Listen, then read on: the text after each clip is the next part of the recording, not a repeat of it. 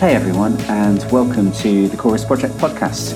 I'm Tom, Artistic Director of Upstart Theatre in London in the UK, and I'm your host as we talk to artists, activists, citizens and change makers throughout Europe. This whole project has been based around our shared production, the Chorus Project, with partners in Germany, Austria and Macedonia, and as part of Upstart Theatre I'm making a show, Beneath the City, in Birmingham, which will be premiering in January 2020. For this week's episode, I wanted to take the opportunity to introduce you to our amazing citizen chorus of Birmingham-based performers. They come from this huge variety of walks of life and professions, and we've been devising the show together since August of this year.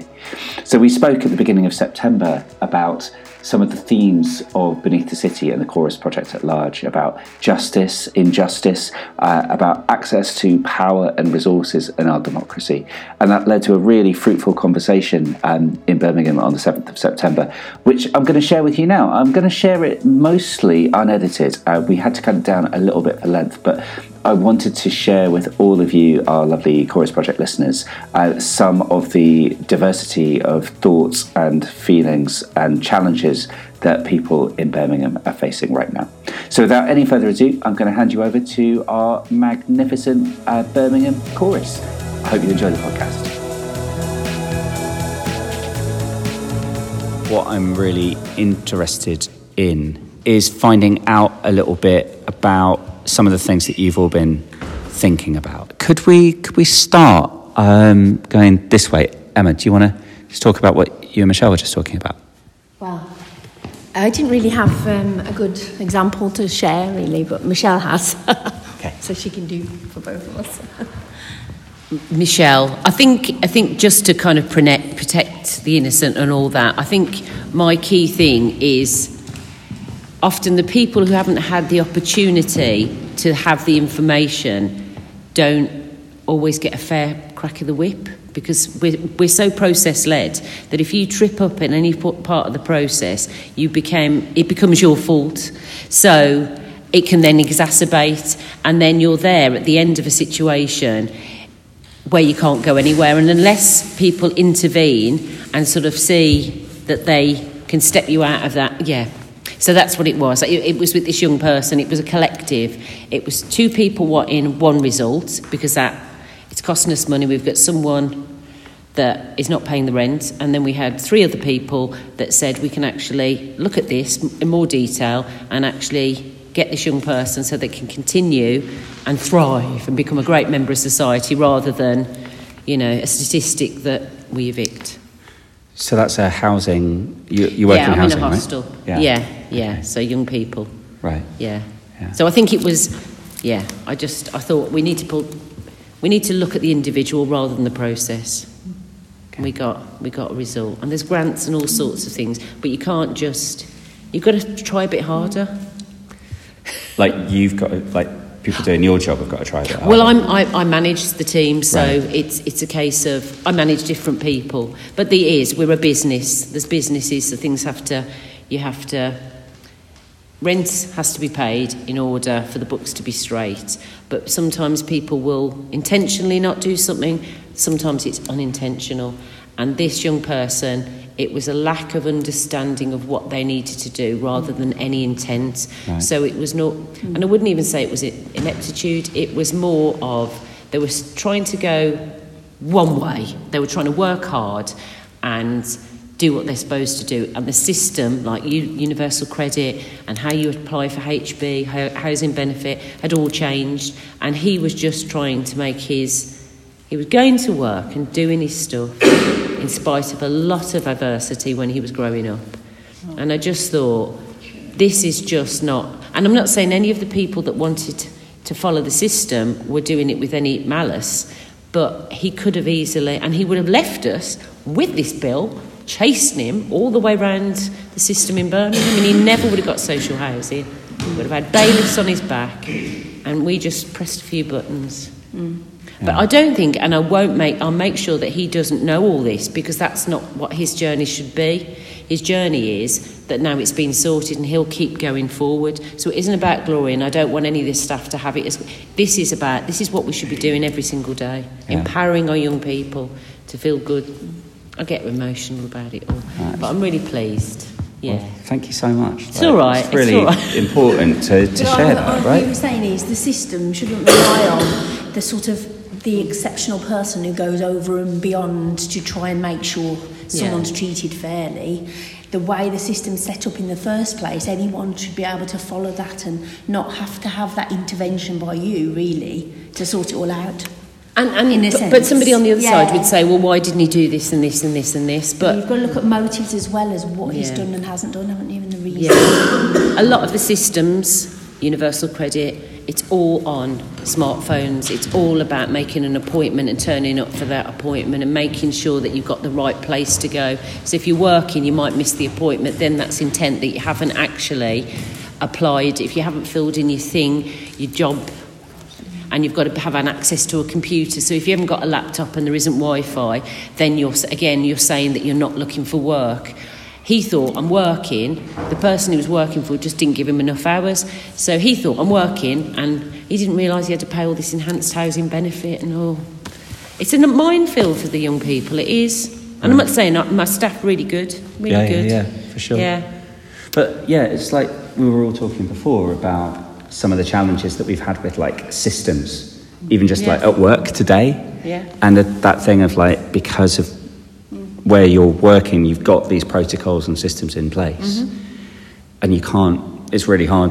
Or how hard is it to sort of buck the system a little bit? But I think as well, there was so many layers. The support worker felt he wasn't engaging, so she kept doing his caseloads. He wasn't engaging, so that the person in finance was seeing that he was intentionally not engaging, but he was working at night and she was a night worker. So there was miscommunication. I had to write a very succinct email to finance. There's been a local miscommunication, but we resolved it now, and this is now in payment. So can we hold back on the eviction? Are you sure? And I was like, yeah, we'll put a payment plan. So it's not about anybody being, as I say, no one was being malicious. Yeah. It was just a catalogue of miscommunication. And it can be seen, like we are with how we sometimes take offence to somebody who turns their back. Why do they ignore me? Or somebody might have just heard another sound. It's down to how we interpret. But in this instance, I'm going to let it lie. Thank you very much. Yeah, sorry, yeah. No, don't apologise. I'm not going to apologise. I'm trying to give that up for Lent. I'm Denise. I couldn't, off the top of my head, think of anything specific, but Jess and I had a very interesting conversation about how it can feel as you get older, and I put myself into that category, and in relation to her mum, who's had a change of job, and we were talking about that, and I could relate back to it with some of my own experiences, but it was mainly discussing Jess's mum's situation. Cool. Yeah. Jess, do you want to tell us some more about that? So this sort of all unfolded last week. My mum has worked as a childminder for 30 years. Before that, she was a nanny. Because of the way that the government wants childcare to look, a lot of work is now being taken off childminders through funding and whatnot, and going into private childcare and to schools and whatnot, which means now it's almost impossible for her to get work. So it was either fight it or go with it. So she's now recently just got a job at a school, working in the breakfast club and after as well. My mum's a very anxious woman. It's just who she is. It's in her nature. And she desperately wants to be liked and do well by people. And in her first week, she's had a much younger colleague who is actually 17, right, sort of rolling her eyes at her, calling her out on things she's been doing wrong, but in a way that is in no means kind or helpful. And it's really taken a hit on her morale and her self-esteem, and as well as having to change jobs after being in a job where she's worked from her own house for 30 years. Never really struggled, just through word of mouth has always got by. And it's been really difficult because I'm from North Nottinghamshire originally, to just sort of hear all this at the end of the phone. And it kind of brought around a conversation around ignorance in generations, and how some younger generations can be ignorant towards old generations and vice versa. And it's a conversation almost needs to happen to bridge the gap, and that we all have a right to be here, and that we all need to respect that and be kind. And it's just been really difficult to watch that happen to my mum, and when I haven't really been able to do much as well. But it brought up a conversation where you yourself said you had something very similar to happen to you. Yes, because I stayed at home, brought my kids up, and for about 19 years I didn't work full-time. And then I went back to work into a full-time job, a very, very busy office. Felt very intimidated by it. So that was, I could relate to finding yourself a new person, but the older person, and how sometimes you can feel that the younger ones are much better at everything other than yourself. So, yeah, it was relating to that. I could relate to your mum and her sense of feeling uncomfortable. Thank you, both of you. My name's Eddie Nelson. We were just talking, I've got friends and they're going through IVF treatment at the moment, but they're having to fund it all themselves. And it just seems really unfair in this day and age that they're having to go through this process, fund it themselves, they're paying out a lot of money, and it might not work and so on and so forth. But it seems if they were in a different part of the country or they were slightly younger, they'd be able to have 2 or 3 goes at it and so on and so forth. So it's the whole injustice of the system where we can afford to pay for wars.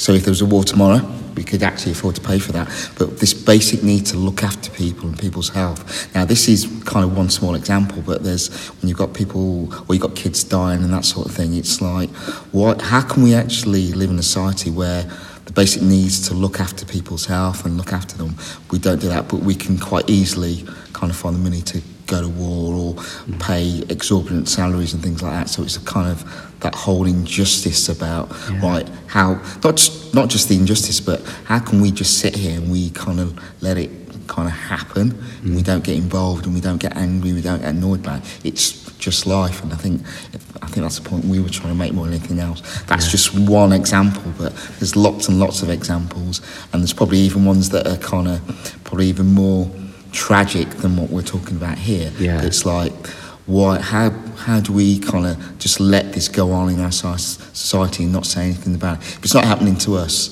should we not have empathy with people and actually try and kind of fix the system? Because quite clearly it's broken. We all sit here and just kind of, it's fine. Thanks. I didn't really, I had just a very silly little frustration, really. So we were concentrating more on what Eddie was saying. I was more interested in that. And particularly this whole question of health. You know, our health is such an important thing to all of us. And how awful it must be for the people trying to allocate these resources, because how do you choose? You know, and it isn't limitless. How do you choose over one case over another? It kind of keys back to some of what Michelle was talking about, doesn't it? Where people have to make decisions, but is it fair that they can go one way in one place? And can you just have a hard and fast system, or should it have some flexibility within it? And then you open another whole mess, because then you get people's individual judgments on something which within a much bigger system. Totally. Thanks, guys. Okay. Appreciate it.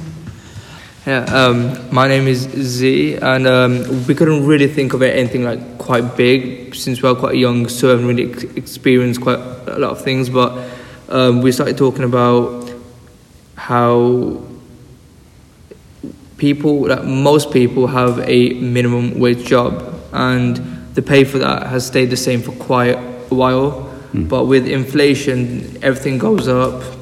Prices for food, clothing, everything goes up.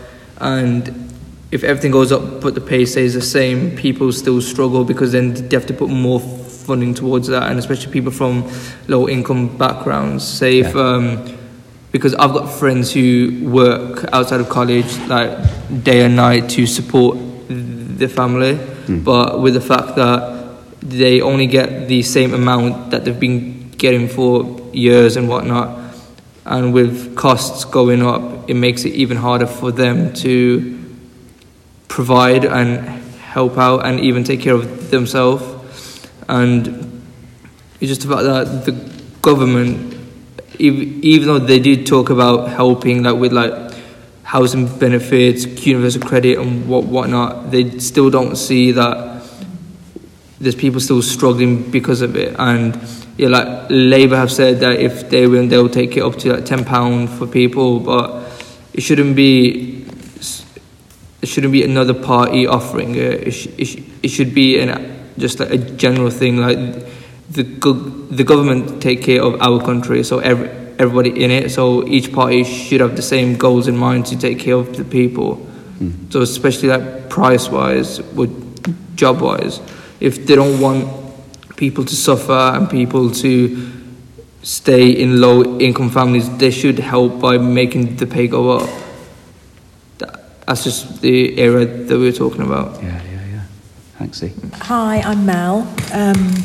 My bugbear, I suppose, is the whole not enough police on the streets, which I think is leading to a lot of the gun crime, the knife crime, and all the other crimes that are happening out there at the moment. I grew up just down the road, Ladywood, and we knew who our local police on the beat was. We knew him by name. He'd come into the school on a regular basis to give the discussions what the police are doing in the area and things like that. I don't think there's a lot of that going on at the moment, and it's having a knock-on effect with the youth. But the government, they're taking with one hand and giving with the other. So it will be interesting to see if they manage the new recruitment that they're doing to enhance the force. Yeah. To see the outcomes on that. I think my point kind of relates to yours. It leads on from it. I think our government, they've cut so much here. Their police included youth services, quite a long list actually. Do they actually care? No, they do not. And look at their priorities at the moment. Are they interested? Only on the surface. If it was their own lot getting stabbed every 5 minutes, you'd certainly hear about it. Is it interested as long as they are during campaigning? Yeah. Well, it's all a show, though. They just talk about it. I mean, really, show us, don't tell us. Right. You mean campaigning's all the show, or? I mean, just as in actually show it, like properly fund these areas like police, youth services, and everything. After that you can, offer your criticisms to why these things aren't going so well. But if you cut it, well, what do you expect? Yeah. There's gonna be hell to pay. Do they want to hear that? You could have a detailed report for them that says this, shows the evidence. They wouldn't even read it. Nah. I think that covers that point. Thank you very much. I could go on for hours. The risk is I could go on for hours. Yeah, I feel like I don't know. I feel like I definitely could as well. There's not a lot of need for like youth services in Eton. I think is probably where I'd sit with this. But, we could go on for hours and probably will at a later date.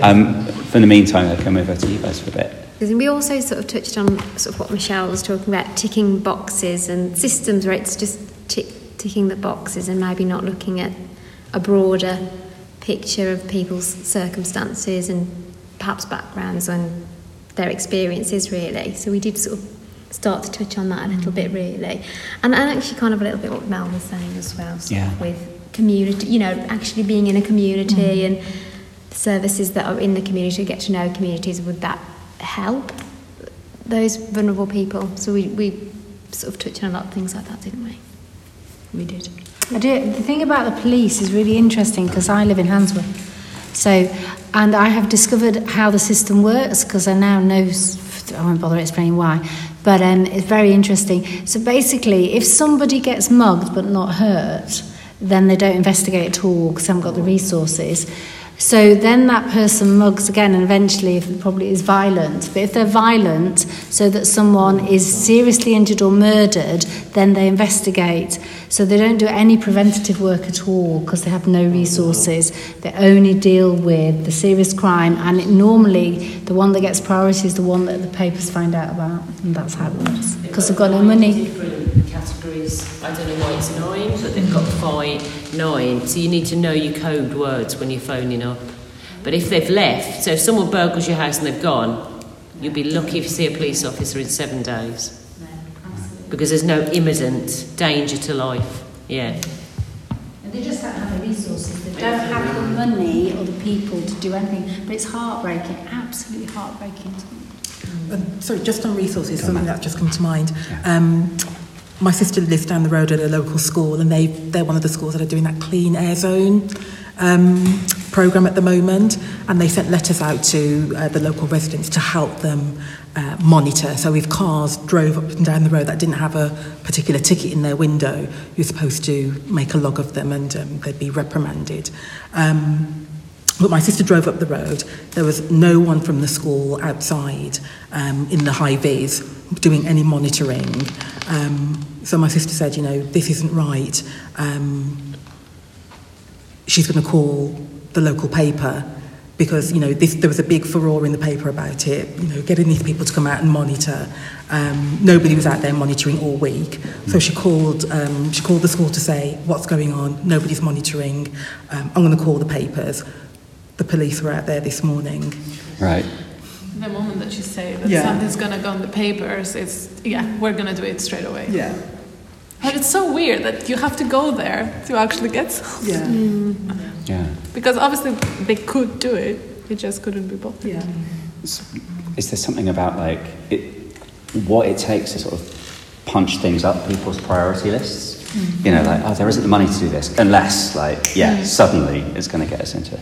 The difficulty with that is that because that resource was then suddenly put onto that to solve that, to prevent the papers getting hold of it, somebody else has got knocked off the other end. It's so much down to resources and it being spread around too thinly. And if you'd had the police there, then you'd have less likely to have the mugging. And then you wouldn't have to decide, was it a mugging with injury or not? And I think you get that situation where the individual services then get all this flack because of the way they have prioritised, but it's because they're struggling with these limited resources, when really the thing you've got to get back to is what Eddie said before, is where in the first place that priorities are of a country or a government, what do you give the money to in the first place? Why do you fund military action money, when you don't it, fund social services? Dealing with the leak. Yeah. So it's this thing, it's reactionary. So if the prevention better than cure. Yeah, so going back to the community-based police officers, we do have a computer. It took me 7 years to get a police officer to come and attend my hostel, and I had to deal with all the antisocial behaviour myself before that. But they come and they touch base and we speak to them, and it's that thing of knowing human personalities. Give them a cup of tea, and we have a PCSO, and he'll touch base. If I see any drug dealers, I can phone him up.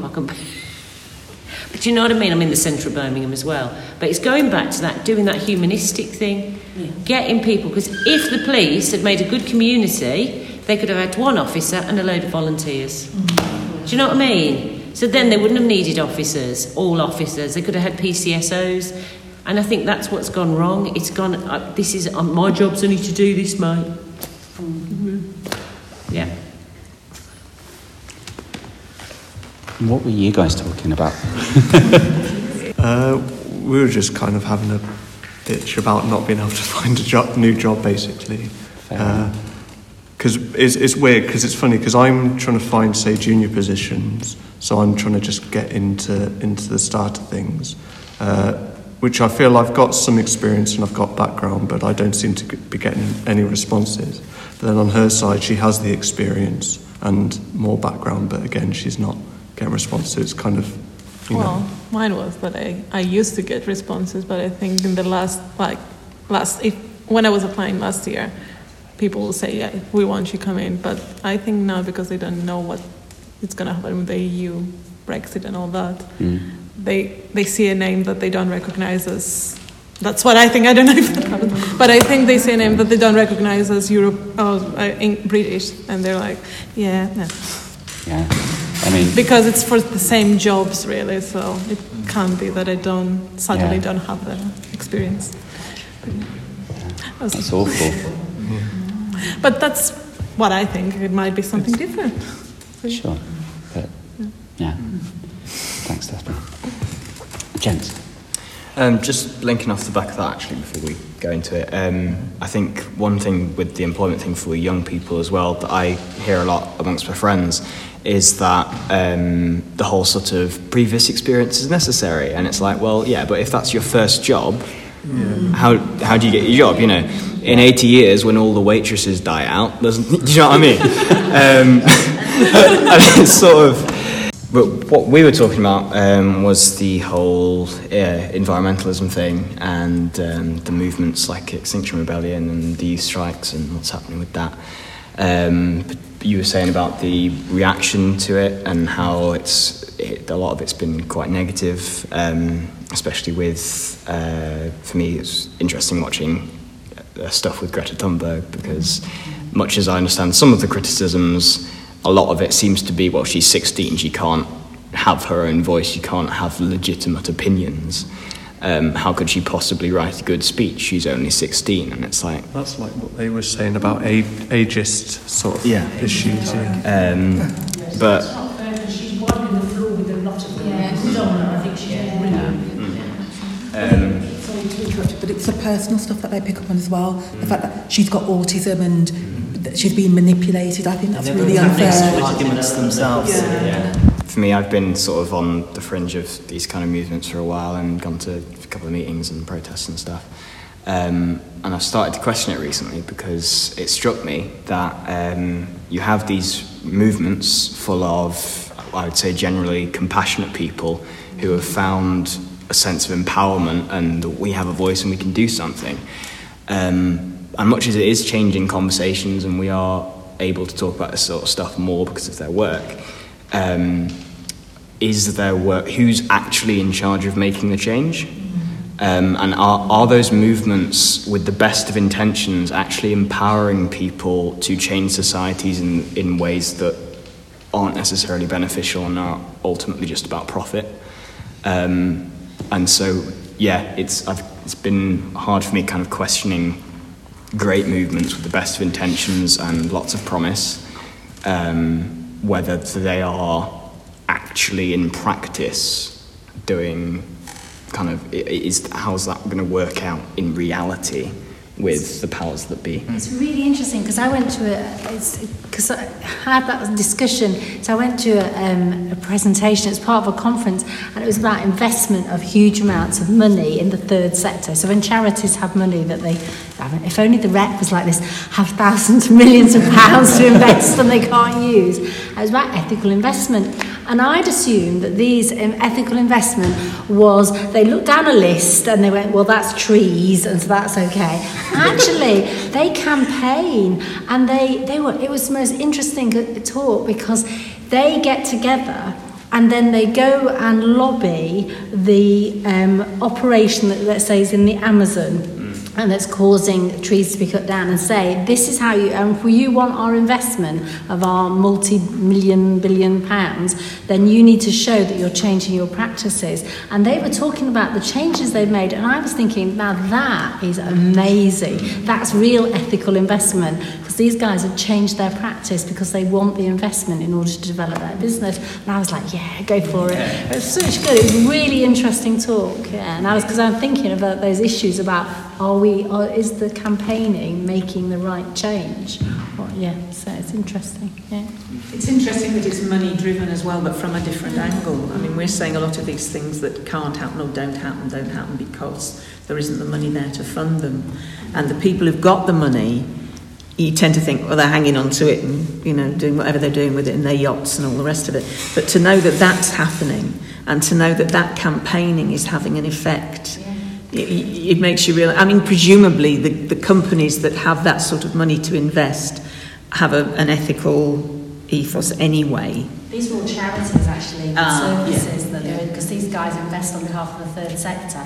So, if you've got a huge endowment that you make grants from. So, yeah. So you can have ethical banks, can't you, as well? So just from everyone's savings, everything they invest in would have to be an ethical company or project or whatever. There's been something in... I was just going to say, the thing with lobbying generally, though, is people who are lobbying government and parliament all the time tend to be big business, don't they? And obviously their voices are always loudest because they have that huge weight of money behind them to pay for the lobbyists and the campaigns and all that stuff. The thing is that only fossil fuel industries, the oil corporations, they have that sway to then buy parts of the media in their favour. It's interesting with that.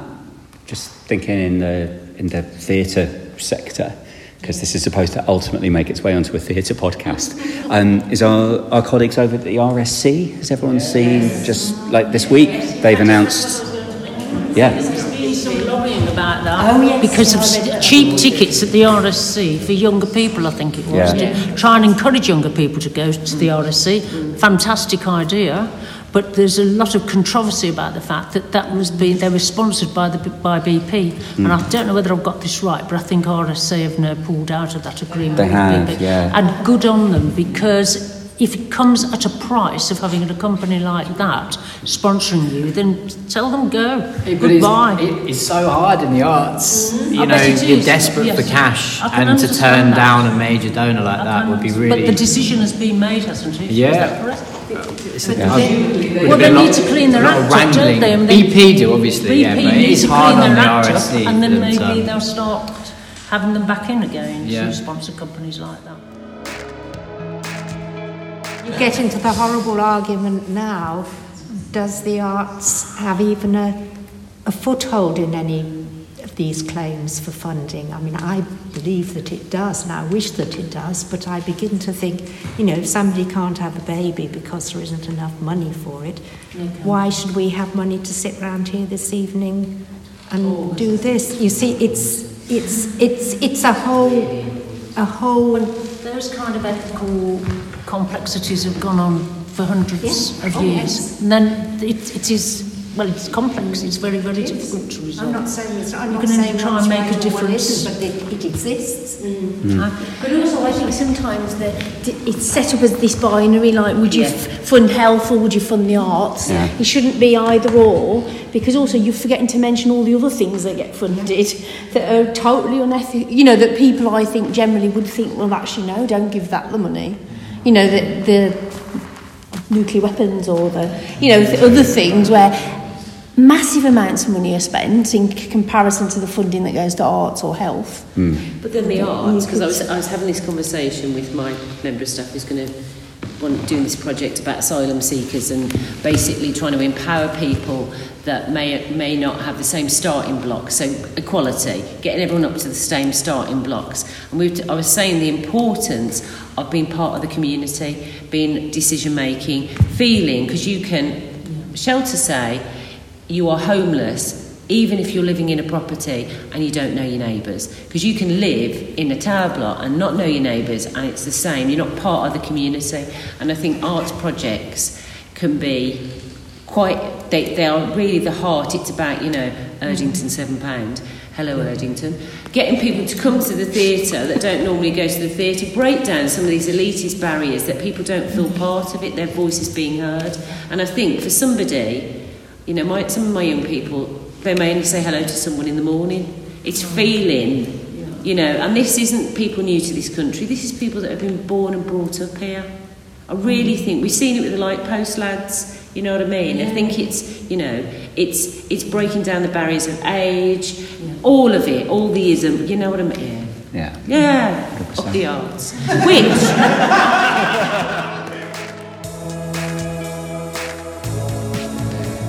Stupid people in power.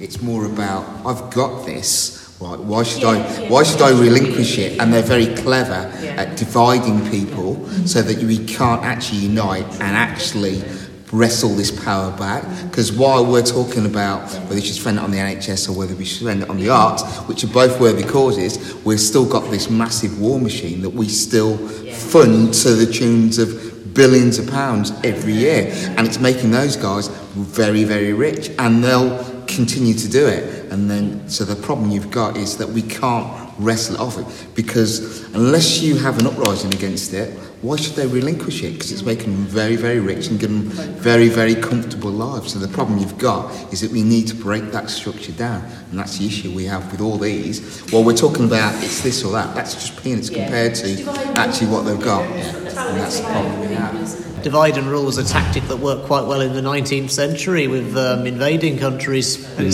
can still see the problems, so it's probably similarities. So all the stuff with immigration, that's exactly what it is, isn't it? It's divide and rule.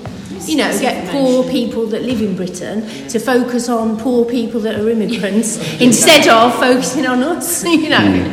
It's divide and rule.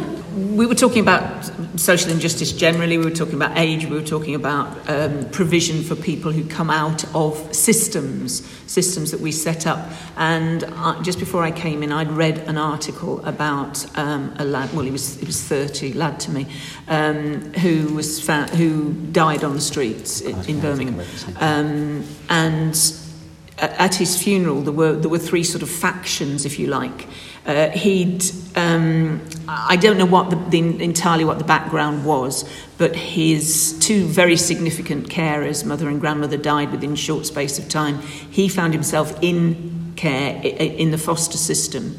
So at his funeral, there were some members of his birth family, there were members of his foster family, and there were members of a church group who had sort of adopted him and spent time and gone out on the streets feeding homeless people.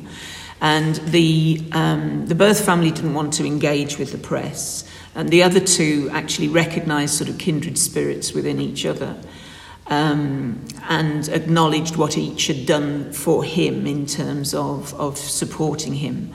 But the burning question was, if there were at least two sets of people who were so involved with him and cared for him so much, and this is such a naive question, but why was he still on the street, and why was he left to sort of get to the state that he was in? And there's all sorts of things there about provision, funding, financing, you know, that tie in with most of what people have said. But there's also something about the systems that we set up. We put people through systems, we drill them, we tell them what to do, we tell them how to behave. It doesn't always work, and neither should it. But afterwards, then that's it, you're cut off. At the age of, I think it was 16, but it's now 18, isn't it? You're cut off from foster care. You're considered an adult at 18, so you go from children's to adults. But if you're a care leaver, you will be allocated, you have a social worker up to 18, then you get an 18 plus personal advisor, and you can have that personal advisor now up to 25. Right. But it's what happens afterwards. You know, you've just described an excellent system, but it obviously doesn't work for everybody. And is that because the care workers that are allocated are not able to do the job for one reason or another? You know, is it resources? Is it training? Is it just purely that there aren't enough of them? Is it that the system isn't strong enough in its in its route forward? I don't know what the answer is, but it just raised a lot of questions about how we treat vulnerable people when they've been under the care of society, and then suddenly, or under the care of a very tight unit of society, and then suddenly they're not. A friend of mine, his wife used to be a social worker. Sort of 10 years ago, she'd been a social worker for however many years. Then she left to look after the children full time and went back a couple of years ago. And she said in that 10-year period, how it had changed so much when she went back in now, that she was just completely horrified. And the caseload that she had as a social worker was so ridiculous, you know, that she was absolutely just stressed out the whole time and terrified all the time that she was going to make some terrible mistake that would then devastate someone's life or have awful consequences. But it was because the caseload she had, there's just no physical way she could do her job well with the amount of stuff she had to do in the hours that she had. Another friend was a truancy officer, and he said, 5-6 years ago, they used to have all these programmes where children who were truanting, they'd go out, they'd visit the families, they'd talk to the family, try and get to the bottom of why the child was truanting. That's all changed with him now, because they've had lots of staff cuts and things. All they can do now is action the ones where they've truanted so much that the parents get fined, and, they can't do any of that preventative stuff. All they can do now is the final stages of that, the kind of health services being cut back to the bone. It's just you ask yourself, we're one of the richest countries in the world. How can it be like this? How can we have all these divisions of wealth? For me, we've lost the whole sense of communication. I think we've lost the whole sense of community, certainly as the population has grown. I grew up in a small mining village. I lived in a 3-generational home. It was only 3 generations because we were too young to have any kids, and my grandparents probably was the oldest he could get to. When my in-laws became too ill, because I had the house big enough, I became a 3-generation household again. And that seems to be rare. We fragment. I went to university. It was expected that I would not go home. And we fragment a lot more. Families fragment with multiple houses. And we don't communicate. I feel sad when you talk around and says, that should be sorted out. That's the council's responsibility. That's the government. No, it isn't. It's our responsibility. To use an old phrase and change it a little, for me is, we are one, we are many, we are legion. Together we do things. And if we've got, and we have got, tossers in the government at the moment, let's call a spade a spade. These people only think about themselves for that. But that's partly our fault, and our fault over saying, let's get them out. And they want to divide and rule. They want the younger elements not to vote. They want the younger elements to say, oh, don't worry about that. Whereas I want them involved. It's their future that's important, not mine. Half the stuff that's going on now, it's not going to affect me a great deal. I'm not going to lose a lot. But they are. And I fight for them and for them to have the right, and I want them to go out and actually do these things. So when I see... So that was just a bit of a flavour from our conversation with the Citizen Chorus at Birmingham Rep as part of Beneath the City at the beginning of September of this year. Talking to everyone, I was really struck throughout the conversation about the level of social engagement that all the people that we're working with have, from the youngest members of our team who are in their late teens or early 20s to our older members. That sense of the need for social solidarity, for us all to kind of feel like we're part of one community in a city that is complex and has a lot of very complicated needs, whether that's through the allocation of healthcare provision, whether that's through the system of how Michelle at the beginning of the conversation talks about how people are allocated places in the hostels. What I'm learning and what I take away from that conversation is how much of a need there is for people to feel like they're being dealt with as individuals, as human beings, rather than as part of the system. And that's something that we're absolutely going to be exploring as we continue to make Beneath the City. If you'd like to come along and see Beneath the City, it's going to be at Birmingham Repertory Theatre in Birmingham, obviously from the 16th to the 18th of January of 2020. And you can find out more information about it on the Upstart Theatre website, which is www.upstart-theatre.co.uk. You've been listening to the Chorus Project podcast, hosted and produced by me, Tom Mansfield. The Chorus Project is supported by the Creative Europe programme of the European Union, and it's supported in the UK by the Unity Theatre Trust. Thank you for listening, and see you next time.